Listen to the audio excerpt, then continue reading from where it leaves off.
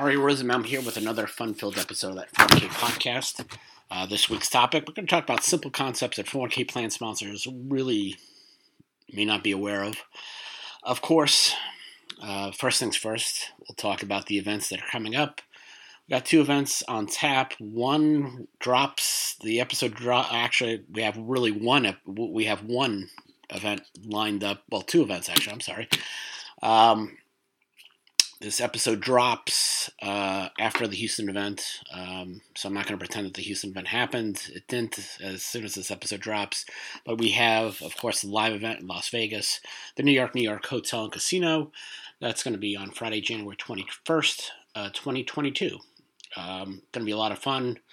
I think a bunch of the attendees will go to the Golden Knights game the night before. So if you're going to be in Las Vegas for the event, let me know, and let's see what we can do with the Golden Knights.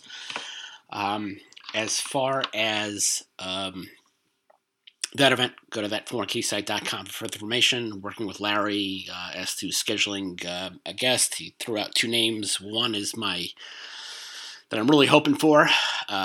He is a Hall of Famer. And the second one is actually another Hall of Famer from another sport. So I think it's a win-win in either case, but I'm really hoping for one. We'll see what happens. As people may not be aware of with the guests, Larry and I always work, and names are thrown around. And that's based on Larry's relationships with another person in the industry, and they know a lot of local people. Usually we bring in somebody who's local to the area, so we don't have to pay for them for travel, so that makes things easier. But that4ksite.com for further information on the Las Vegas event, as well as the National Virtual Conference the following week, the 28th, 29th. Great opportunity if you're a plan provider to present.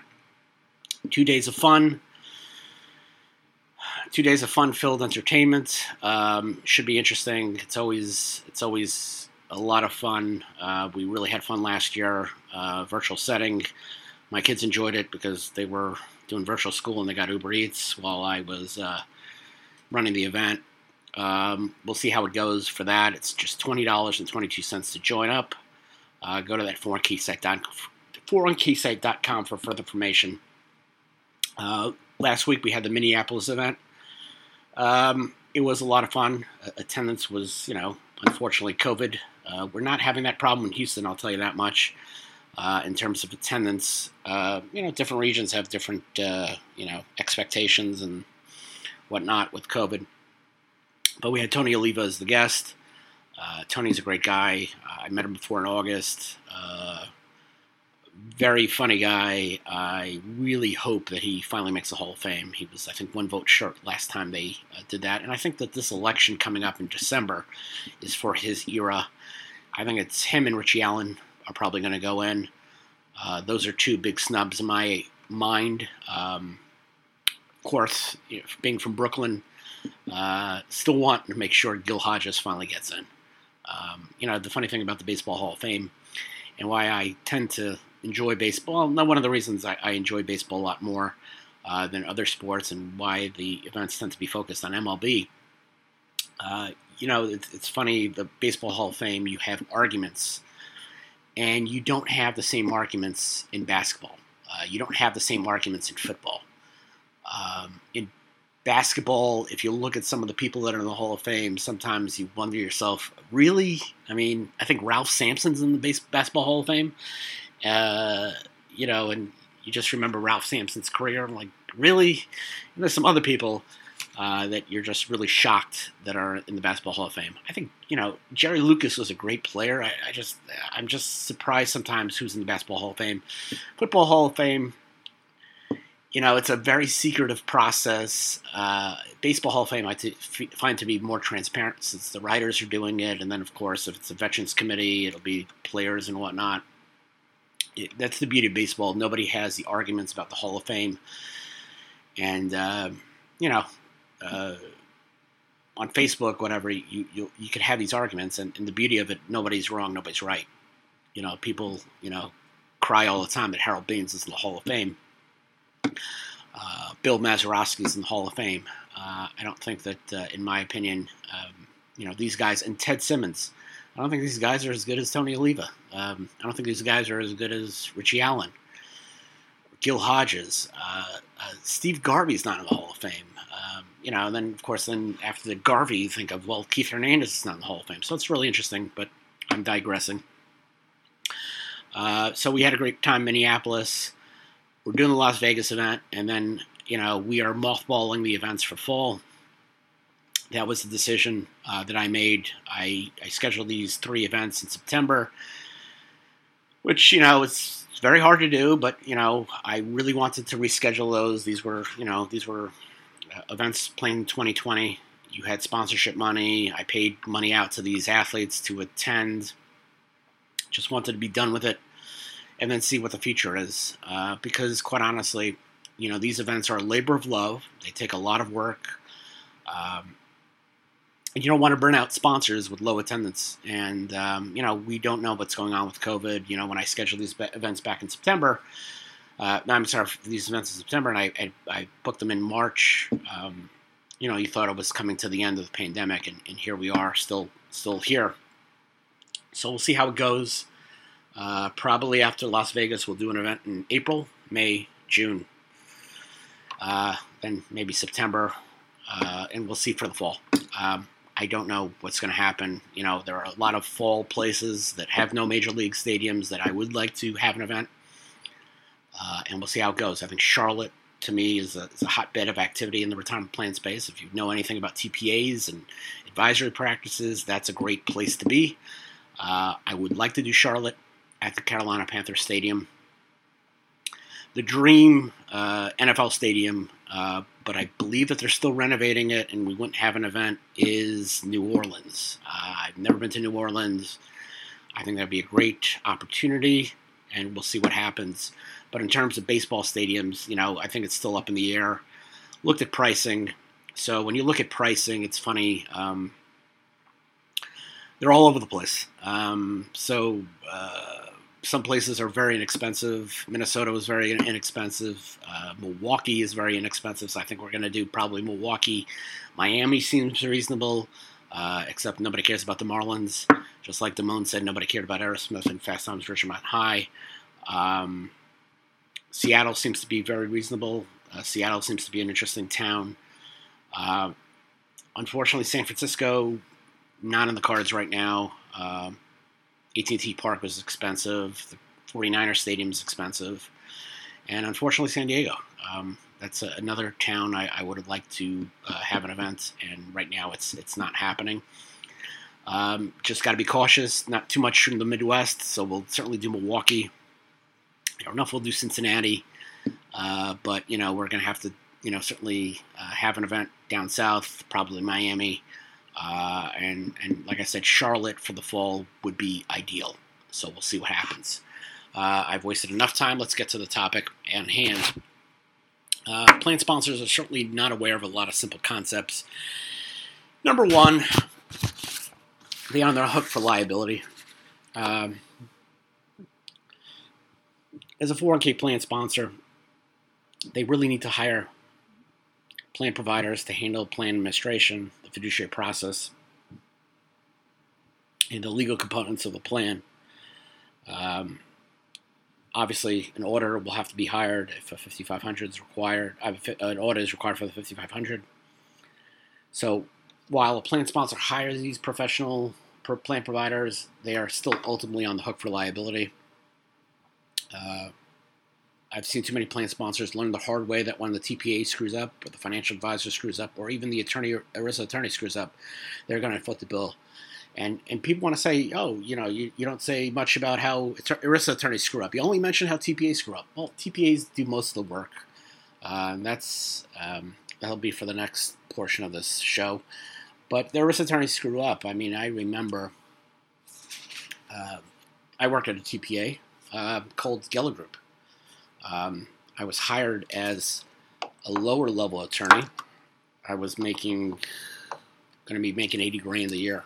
It's about 19 years ago.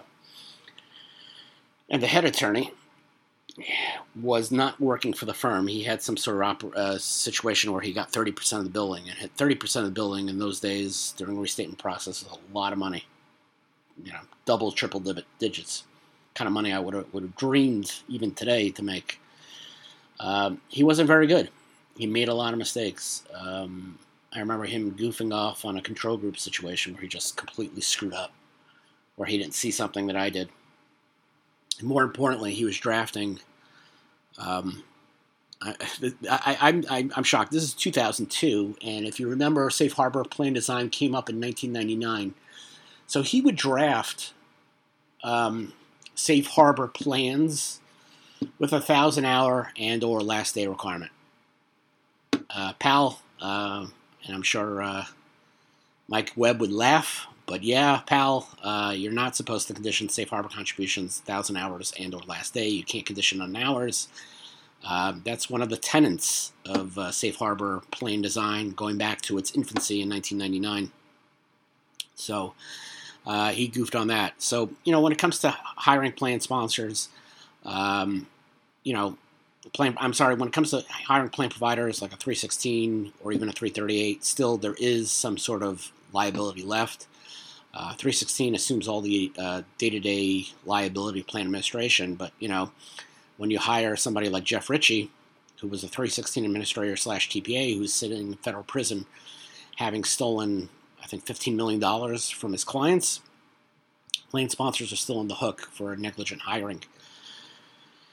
While plan sponsors certainly can minimize their fiduciary liability through good practices, hiring good plan providers, and even delegating to certain risk fiduciaries, a plan sponsor can never fully eliminate their liability as a plan fiduciary.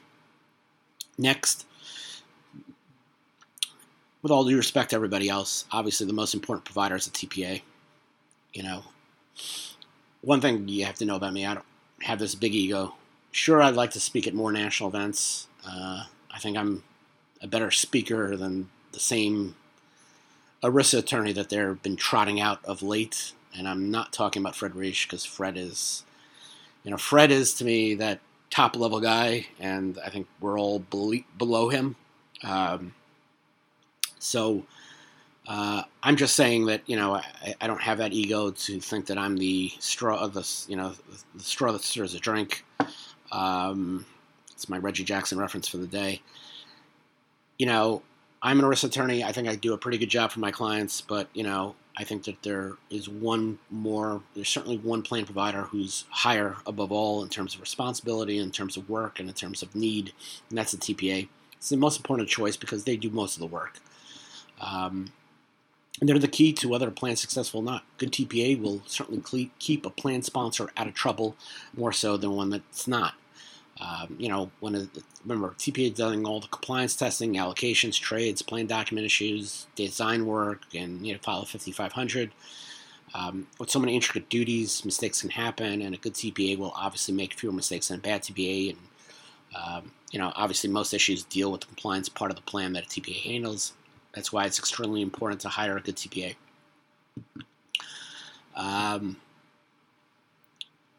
Next, ERISA bonds and fiduciary liability insurance. Those are two different concepts that a lot of plan sponsors don't really understand. Every plan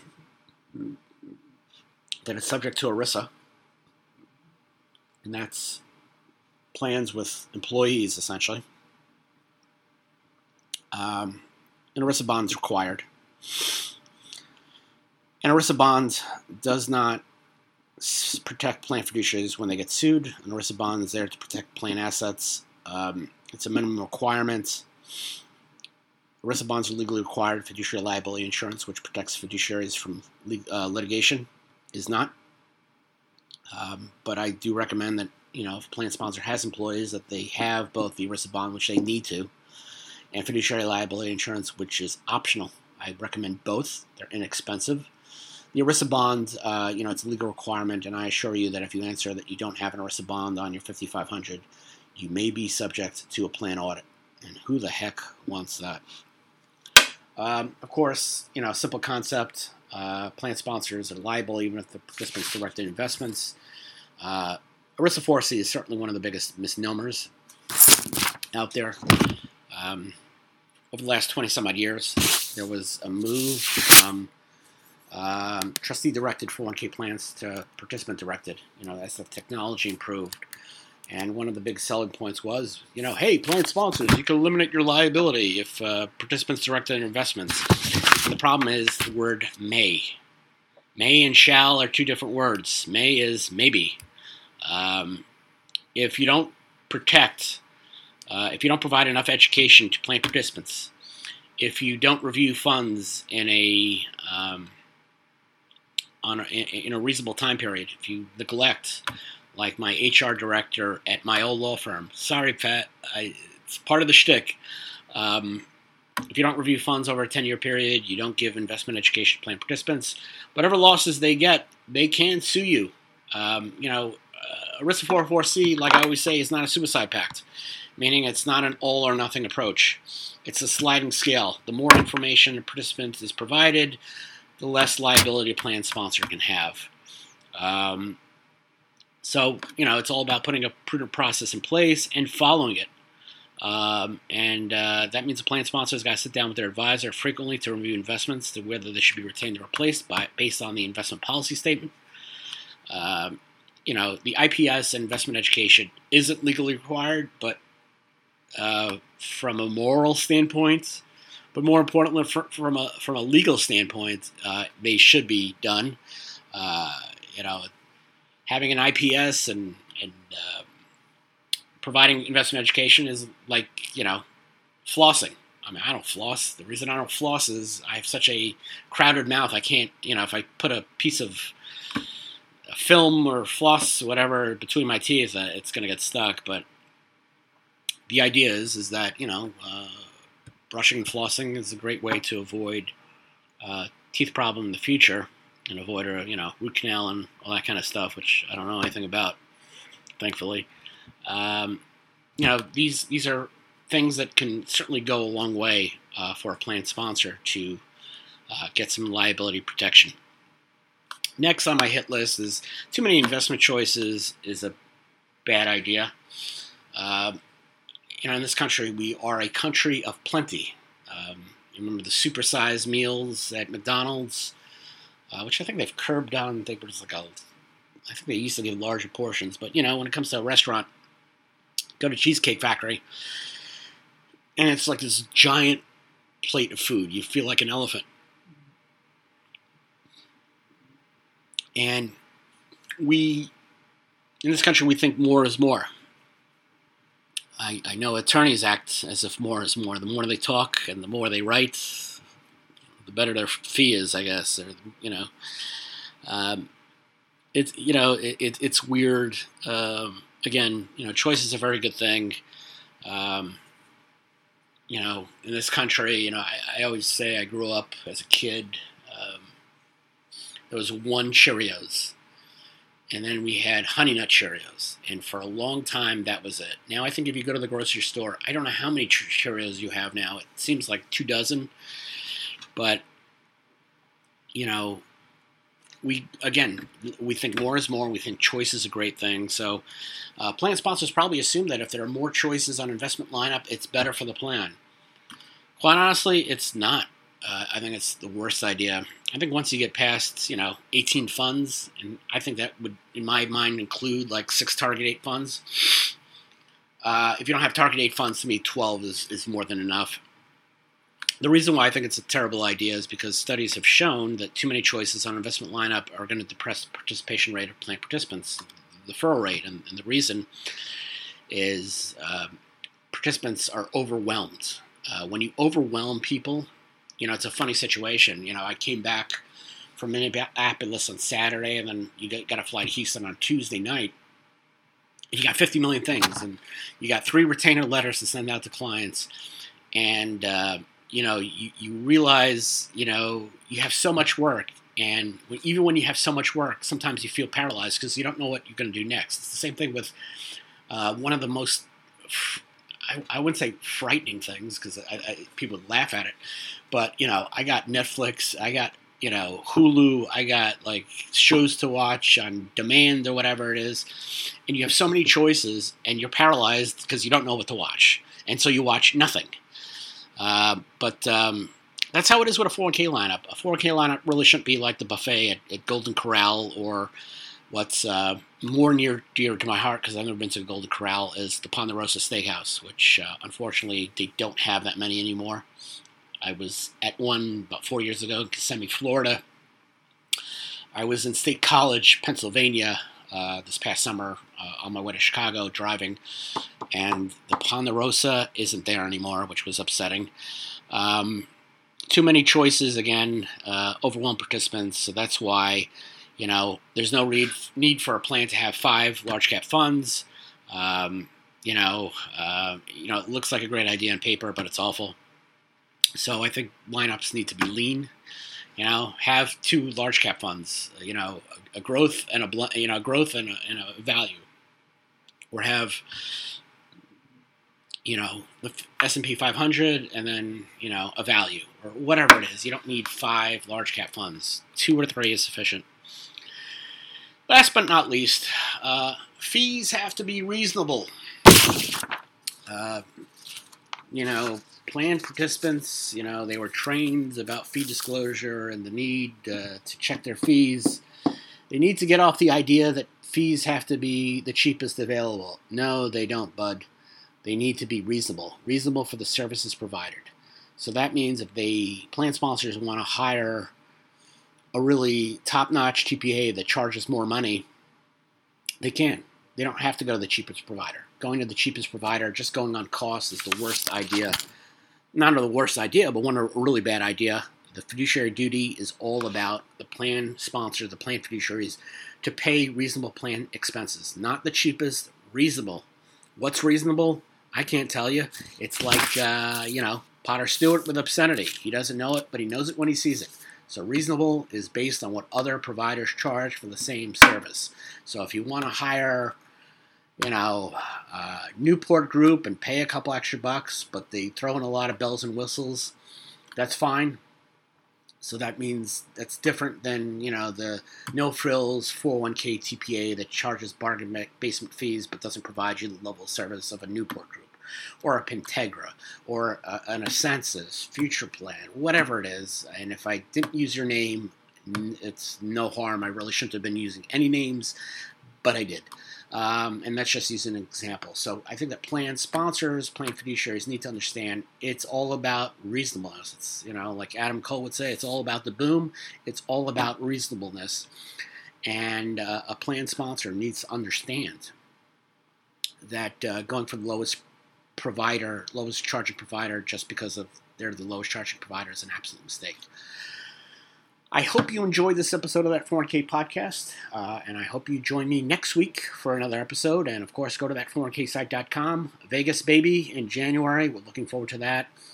I'm looking forward to a couple months of peace and work and whatnot, and getting back to normal, and, of course, trying to get sponsors for these events, and certainly probably book, Milwaukee and Seattle and whatnot, and see what happens. Again, I hope you enjoyed this episode of that 401k podcast, and I hope to hear from you guys. Well, I'm not going to hear from you guys, but I hope you tune in next week. Thanks.